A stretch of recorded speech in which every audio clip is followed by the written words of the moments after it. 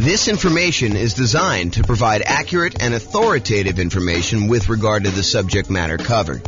It is offered with the understanding that the presenters are not engaged in rendering legal, accounting, or other professional services. If legal advice or other expert advice is required, the services of a competent professional should be sought. Welcome to the Oxnard Real Estate Investing and Real Estate Financial Planning Podcast. Learn all about investing in real estate in Oxnard, California, with a combination of real estate financial planning and modeling with numbers specific to Oxnard, plus syndicated, more generalized recordings of live and pre-recorded real estate investing classes, not all of them specific to Oxnard. Be sure to stay tuned after the podcast for a message from our sponsors.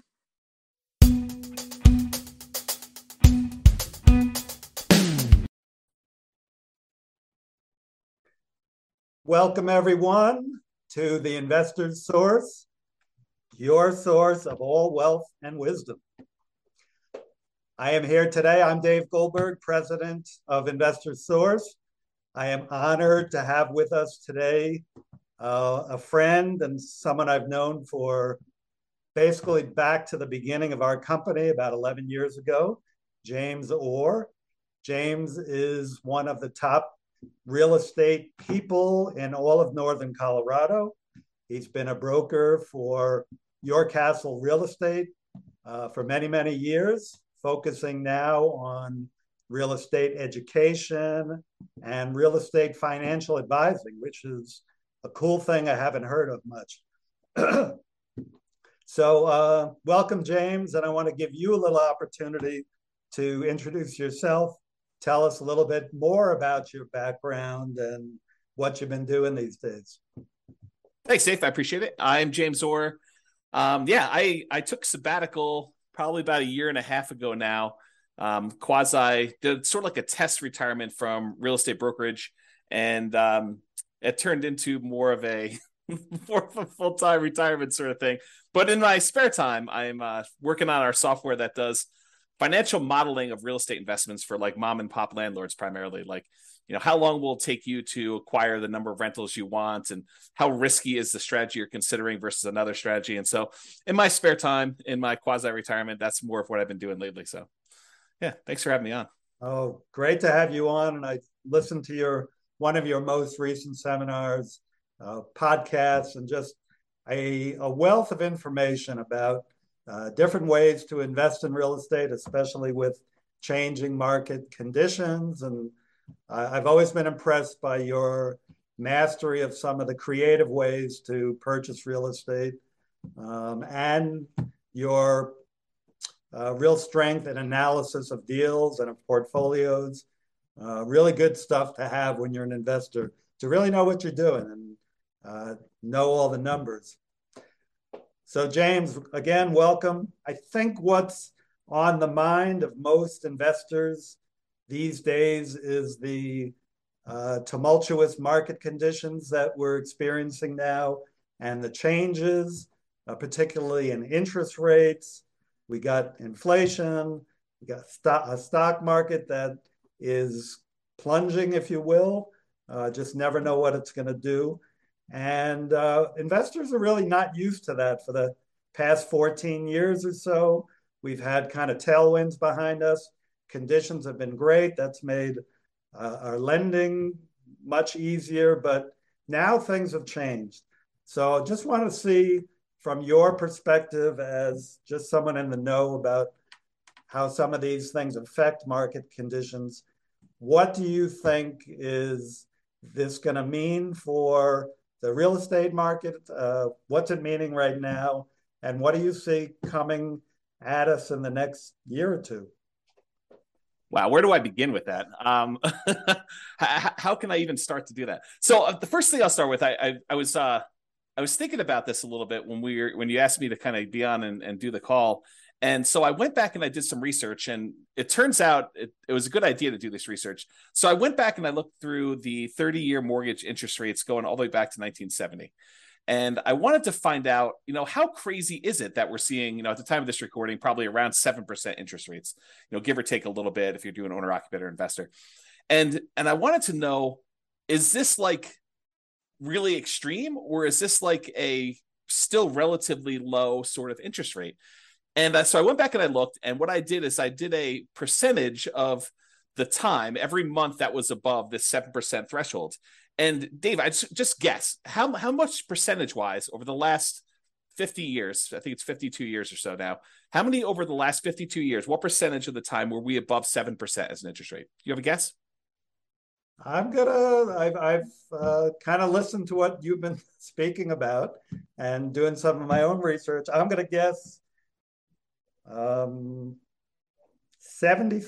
of the time, James. No, it's not quite that high. It's 58% of the time.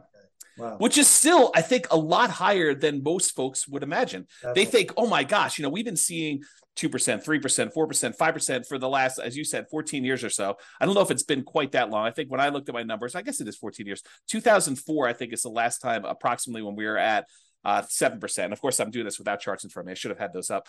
But if you think about that, the last time we were at 7% was like 2004 or so. So these interest rates have been really, really low. It's been abnormally low. And so we've been having this, I don't know, almost like opposite of a perfect storm, a perfectly beautiful day, where property prices have been going up, rents have been going up, interest rates have been going down. So even though property prices were going up, interest rates were going down, which meant for a while, properties were still on sale, even though the prices were higher than they were before. If you kind of think about what your monthly payment would be when you're buying the property, it's actually less than if you had bought the property the year before, right, which is crazy to think about. Right. And that's not normal, right? So I think now we're getting back to a more normal type of market, which I know people don't want to hear because they're like, oh, but when I was doing all my planning, I was thinking, oh, I'm going to buy a property this year and I'll save up enough so I'll be able to buy a property a year or 2 or 3 from now, and I'll be able to get this same 3 or 4% interest rate. And so when I do my out in the hot tub math of will I be able to retire by buying these rental properties here, I've been using 4% or 5% or wherever the number has been, and that turns out to not have been a good assumption. And I think right now we're seeing a market where demand is still really strong. The number of properties for sale is down, so we're seeing like a lowering of inventory. But there's enough demand in the market where we're still having buyers. It's not like it's gone away. And I think maybe the Fed will continue to raise rates in order to get this inflation out of control, under control, but it hasn't stopped everything completely. It's definitely slowed it down. It's not like it was. But the last, at least from the pandemic, and even before then, that is not normal. Like if you're trying to look at year-over-year numbers, a year-over-year comparison of, how much inventory we had compared to a year ago a year ago from now, or what interest rates were or anything like that, you should just throw all that away, because you're looking at all-time extremes on many fronts. All-time extremes for days on market, all-time extremes for low interest rates. And so you can't compare now to then and say, oh my gosh, the world is coming to an end because days on market is increased by 30%. Well, it increased by 30% from like 25 days, which 25 days is crazy. I mean, a more normal market is like, I don't know, 3 months to 6 months for a property to sell. So 90 days to 180 days. Right. So to think that, going from 25 days, now it's increased to, I'm looking at a chart. I happen to have this one up because it's just down there. I'm looking at this. We're probably at around 60 days or so for that. So even if it's doubled, that's still lower than normal. It's lower than what a typical market would say. So what was the question again, Dave? I'm like off on these tangents here, but I want to make sure I answer your question directly. No, that's kind of a good recap of a historical perspective that a lot of us are just not looking at. We're so used to, in these last few years, as you say, very unusual low interest rates, that when these rates have gone up, we think it's the end of the world, but it's actually approaching more normalcy. Yes. So the question was, with that, what is happening in the market right now? Is that causing, is it the end of the world? Is the market plunging? Is real estate, we'll get into this later, but should we all be abandoning our portfolios now and saying this is not going to work anymore? What are you seeing in the market? I don't think it's the end of the world. What I'm seeing in the market is inventory is down. Well, it's so the number of new listings is down, but we're not selling as many as quickly as we were before. So the inventory is actually increasing. And by the way, I think this is localized. So I'm talking primarily about Northern Colorado, although I think it does apply to a lot of other markets as well. But we're seeing overall fewer sellers wanting to sell. And I think that trend is going to continue. And here's why I think that trend is going to continue. If you think about all the sellers that bought properties and they locked in these ridiculously low, in retrospect, interest rates, I think the last interest rate I got was like 2.25 on a 30-year loan, which is insanely low. Now, the chance of me going out there and selling that property and losing my 2.25% interest rate is almost zero. It would take some type of extreme motivation for me to want to get rid of that interest rate, because it's almost like free money, right? If inflation is normally, I don't know, 2 to 3%, and your interest rate is 2.25, your actual interest rate is lower than what inflation is.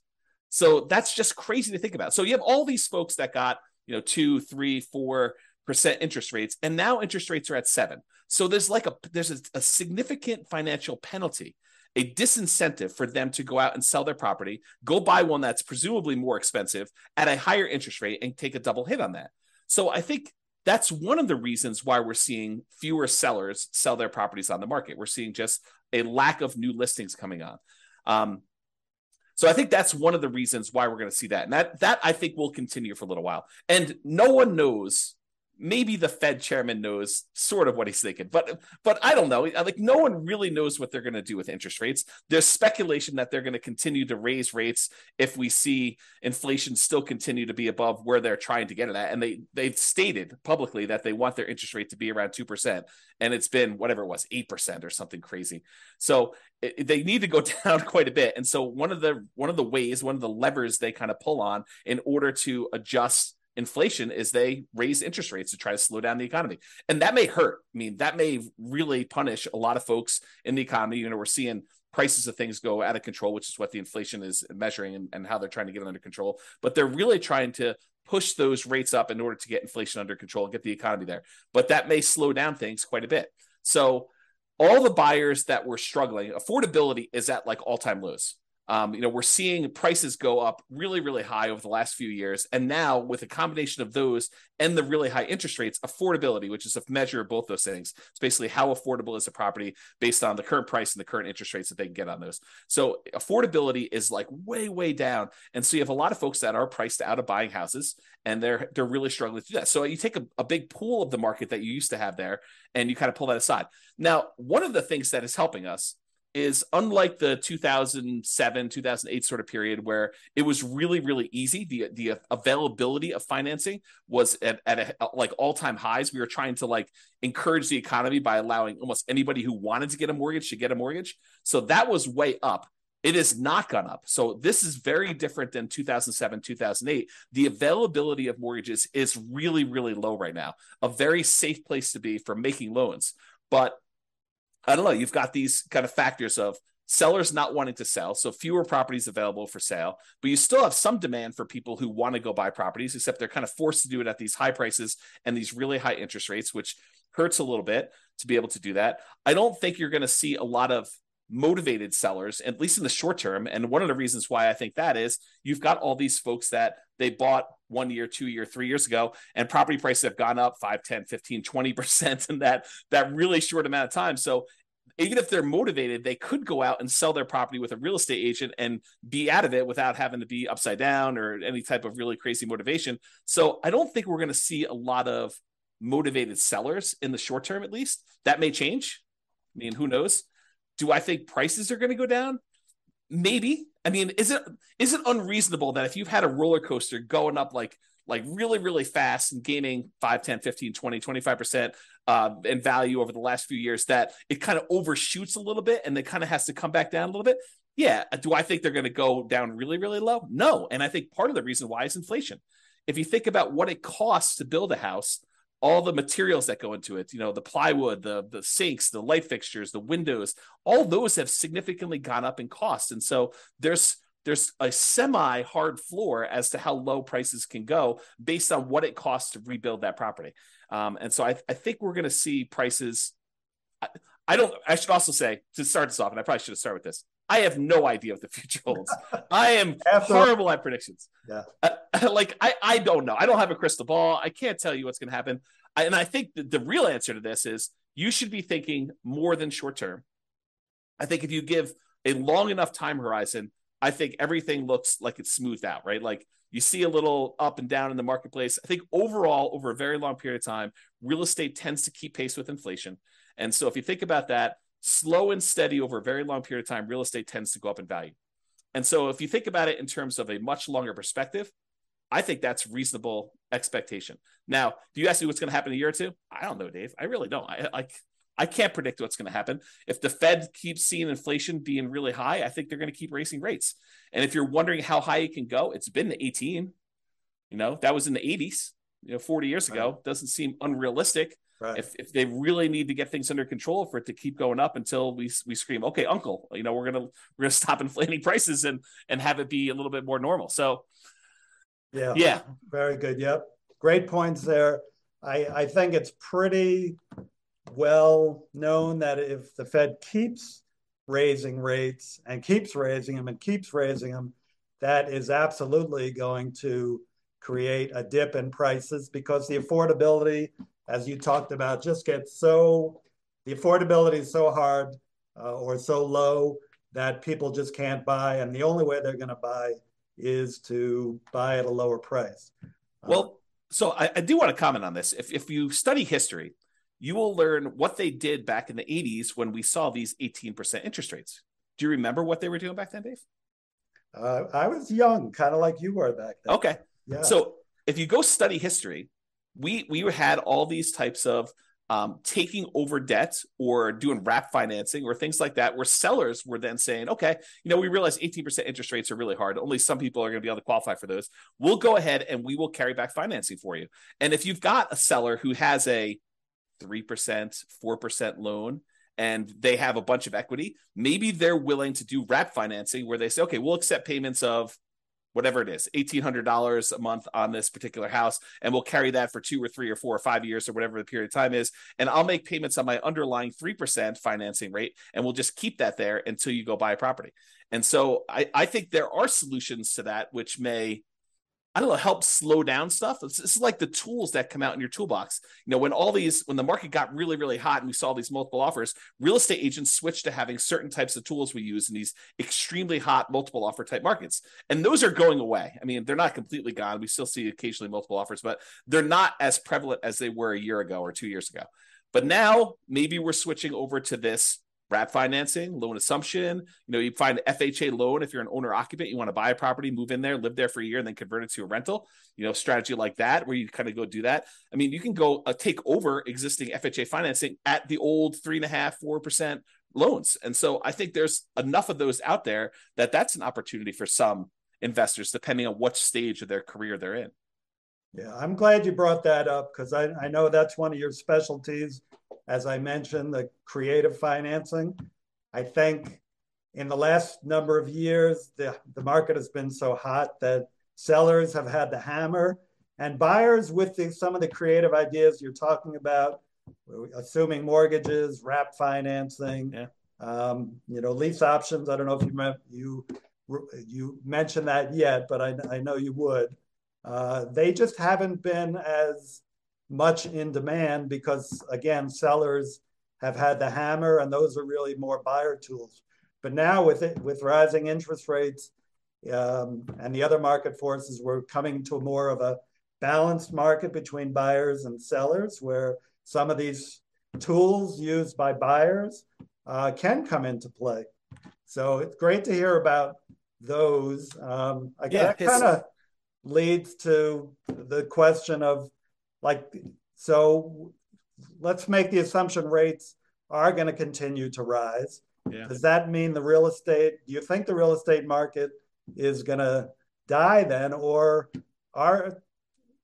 is there still opportunity for investors out there, starting with some of those tools that you mentioned, and maybe you can get a little deeper into some of those too? Yeah, I do think there's less opportunity. I don't think the real estate market is dead.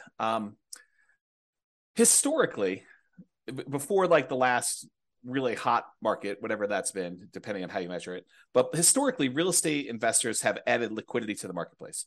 So if you think about a seller that has had a hard time selling, it's typically the real estate investor that comes in, solves whatever problem that particular seller is facing, whether it's the property needs repairs before they can actually sell it retail and get a loan from a traditional retail buyer, or they need to sell very, very quickly, and so there's not enough time for them to do it. But like all the problems the seller has typically had, historically, what a real estate investor has done is they've come in and they've added liquidity to the marketplace and solutions to those particular problems. So we've had a period of time where almost any property that a seller wanted to sell, whether it needed work or they needed to sell quickly, they could put it on the market and have 10 offers within, 30 days, and so there's been less of a need for a real estate investor to come in when sellers had other solutions. And I think we're heading back to a period where some sellers, not all, but a increasing percentage of sellers, and it's a relatively small percentage, but an increasing small percentage of sellers are going to need those solutions again. And now the other thing that's kind of interesting is we as individual mom and pop, real estate investors are not the only people in this space anymore. There are large companies that are doing these iBuyer programs where they'll come in and they're advertising very heavily, and they'll come in and they'll buy a property and they'll immediately put it on the market and resell it or something like that. But I do think that there is room for mom and pops to come in and offer niche solutions, especially in markets where these iBuyer type companies are not in.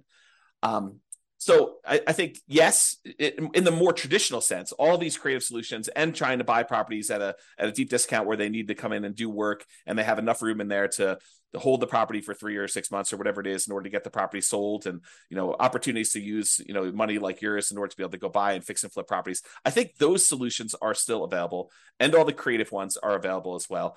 And then I think the like meat of the market, because I think just looking at the numbers, there are more mom and pop landlords, people that are buying properties for long-term rental, than there are people doing fix and flips. I think the numbers are skewed more toward buy and hold. And you could correct me if I'm wrong on that, but that's my gut feeling in the marketplace. It's just number of transactions that happen based on one or another. So the question that becomes, are mom and pop landlords, people that are buying properties to rent out, are they have an opportunity in our upcoming market if interest rates stay where they are? And I think yes, but there's a whole bunch of caveats to that. Number one is you have to look at the investment more than just cash flow. There's a school of thought. There's a large group of people out there that believe that cash flow is everything, and that you don't buy a property unless it has cash flow. And that's the only reason you buy a rental property. And you can make almost any property cash flow if you put enough down. So like if you came in here and you put 20% down in our marketplace and you tried to buy a rental property with our current prices and our current interest rates and our current rents, most of those properties with 20% down are going to be negative cash flow. They're going to be negative cash flow even if you take into account the tax benefits of depreciation. So when you look at those two, they're going to be negative. But if you increase the amount you have down, if you go from 20% to 25% to 30%, 35%, eventually, even if you get to full 100% down, you buy the property all cash, you then get cap rate. Cap rate is the net operating income divided by the purchase price, which is the amount of cash on cash return you're getting on a property that's free and clear. And so if you think about that, the more you put down, the closer you get to cap rate. Right. So your cash on cash, you put 20% down, maybe negative, and maybe, negative 10% cash on cash. You put 25% down and maybe negative 5% cash on cash. You put 30% down and maybe 0% cash on cash. You're break even. Put more than that down. Now it's sort of like, whatever it is, 2% cash on cash. Eventually, if you put 100% down, it gets to what cap rate is. And cap rate on a property might be, 4, 5, 6, 7, 8, 9%, depending on what market and what type of property you buy, somewhere in that ballpark. So I think you need to look at the overall return you're seeing on that investment. And that would include a speculative guess as to how much appreciation you might get. I think you need to look at that and say, my best guess is over the long term, I'll see about 3% a year on a property, just kind of guessing there. You have to look at what amount you're paying down on the loan if you got financing. So your debt pay down portion of it, that tax benefit of depreciation, and the cash flow you're seeing on the property. And if you add all four of those together, and technically you're supposed to include the return you're getting on the reserves you set aside for owning a rental property. I should punish myself, slap myself for not saying that. But really it's those five. It's the 4 from real estate and then the reserve money you got there. But if you add up all those and to say, okay, I'm getting, let's say it's 0% cash on cash, maybe 3% from my depreciation amount, maybe 3% times 5 because it's leverage on the appreciation, so that's 15, and then maybe your debt pay down. If you put 20% down on a property, the return you get on that 20% down payments over the course of the life of the loan is about 5.51% per year. If you put 5% down, you do like a Nomad property, it's 10.51%, but that's a different discussion. But if you look at all those together, you're probably looking at, around 20% overall return, even though your cash flow might be negative. Well, if you think about that, Dave, how bad is a 20% return on investment? James, that's still a good return in anybody's book. Yeah. And so I think that's the thing you need to look at. You say, okay, look, cash flow is ugly. And I definitely need to set aside the money for that negative cash flow. If I'm going to buy a property and it's going to be negative, you have to say, okay, I need this amount for down payment. And let me go ahead and set aside a year or 2 or 3 of negative cash flow up front just to be prudent about this and kind of hold that. But then I think over time, rents tend to kind of creep up with inflation a little bit. And so eventually your negative cash flow will go down. And maybe a year, 2, 3, 4, 5 years from now, you'll have break-even cash flow or positive cash flow, and then the investment characteristics look different. But even during that time when you have negative cash flow, the overall return is probably pushing 20%. And you have to run the numbers to find out what this means. But then you got to decide, okay, I've got this 20% down, 20% return type of investment I can make if I buy these rental properties. What else is out there that I can invest in? Well, I could do stocks, I could do crypto, I could invest in your fund. I could do all these different things in order to get a return on my money. Of those, and the risk measure of those, because each one has its own different risk characteristics. Investing in stocks, very different. Investing in bonds versus savings versus CDs versus your fund versus real estate. All of those have different just risk characteristics. And so you say, for the amount of risk I'm willing to take and the return I'm willing to get, which one of these makes sense? And I think for a lot of folks, real estate still makes really good sense to do over the long term. If you tell me I'm buying it and I'm getting out in 6 months, I don't know. I mean, unless you're going in there and adding value by doing some type of fix and flip, or you're adding some type of value to the property. If you're just doing it to speculate in the market, probably not, especially since the cost to get, especially out of the investment, tend to be pretty significant in real estate compared to other investments. But I think you look at that and you think, where else can I get this return? And is that a worthwhile risk to return kind of trade-off for me to make? And I think for a lot of folks, it is acceptable. Awesome. Of course, my fund is number 1, but real estate is a close second. Actually, I've invested in both and done very well in both. Just want, I think just to kind of summarize what you said, and you gave us some great information there. It's just, it might be a tough time now to buying is a little bit, you're going to pay a little bit more. Your cash flow may not be even positive in properties you're going to pick up. But historically, and as you said, historically, we're really not that much higher now with rates than we have been in the past. The greatest builder of wealth has always been real estate and should continue to be. You still got to buy very intelligently and hold for the long term, but real estate can still be a great investment over time. Dave, I want to add one more thing to this discussion if we can. So I did a podcast episode. It's probably like 2 weeks ago now.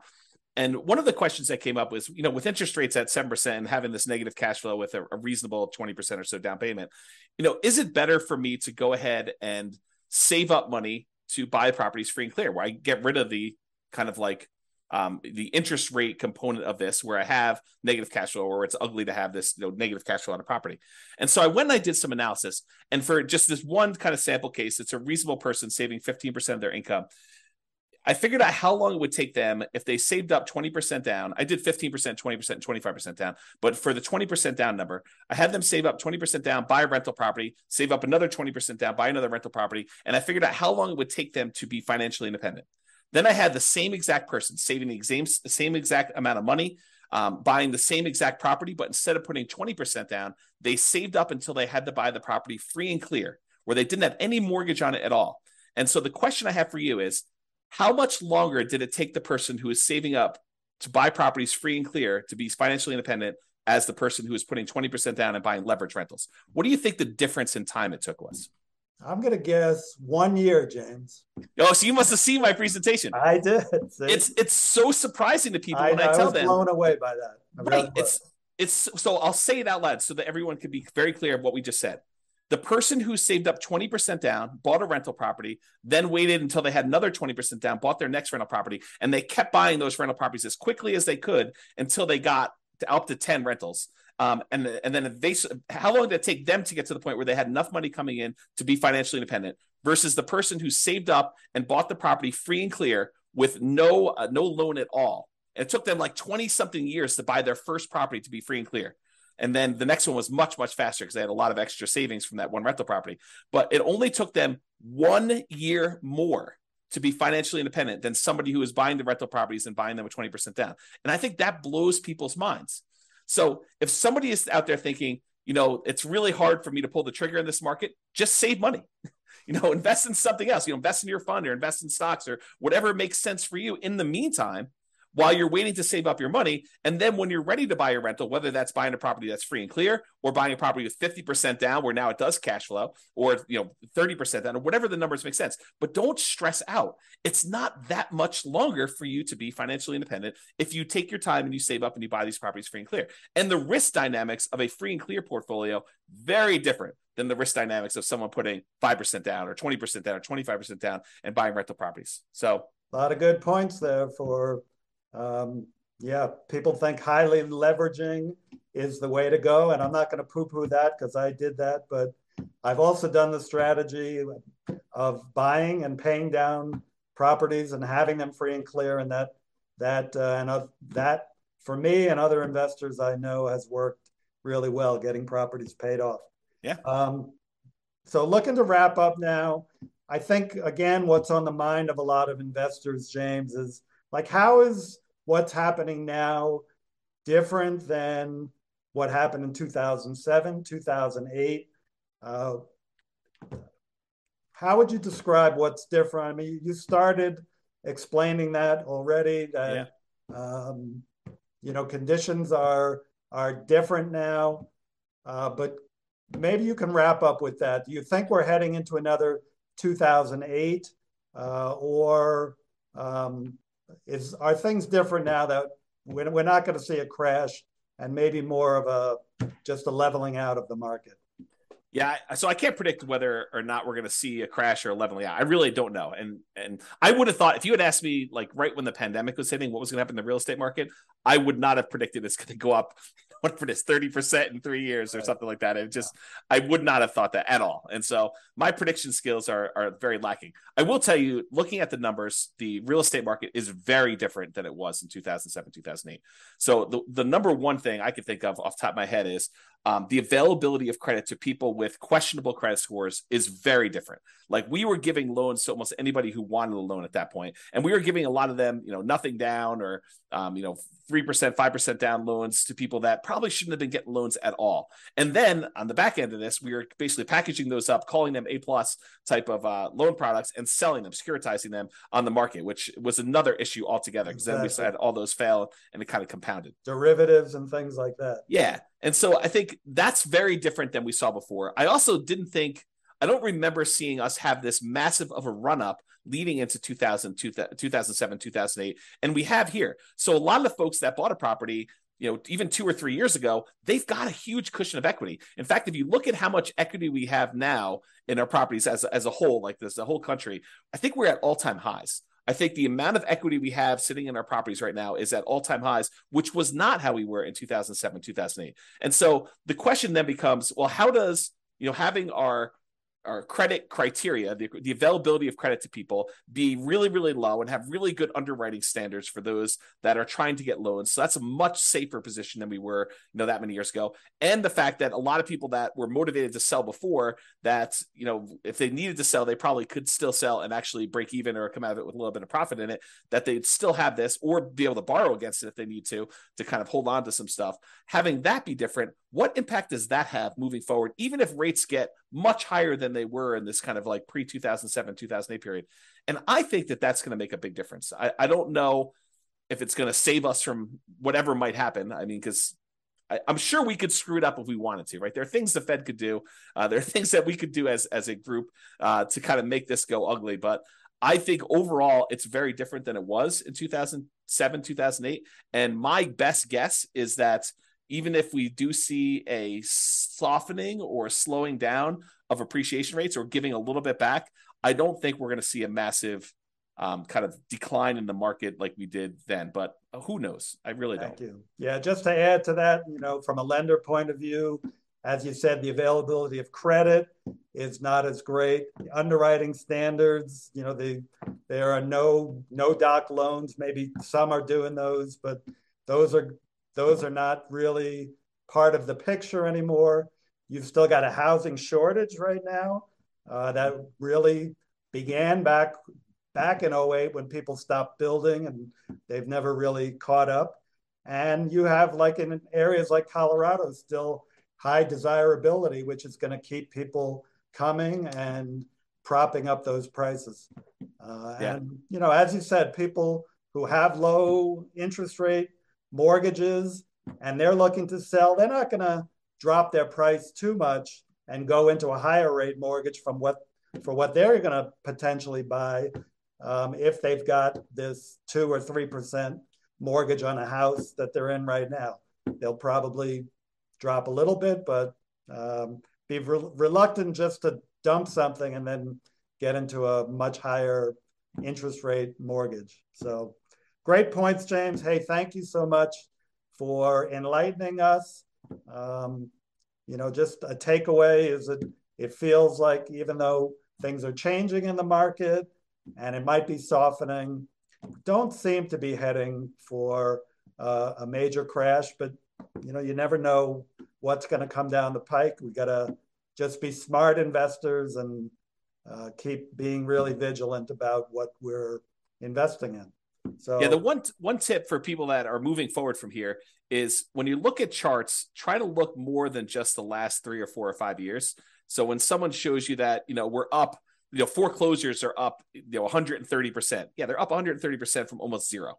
So you need to go look back at historical data over 10, 15, 20, even longer years if you can, just to find out what is more normal and are we moving toward a more normal type of market. Well said. Thank you very much, James. And we'll be in close touch. And thank you all. Thank you. Have a great one. Bye-bye.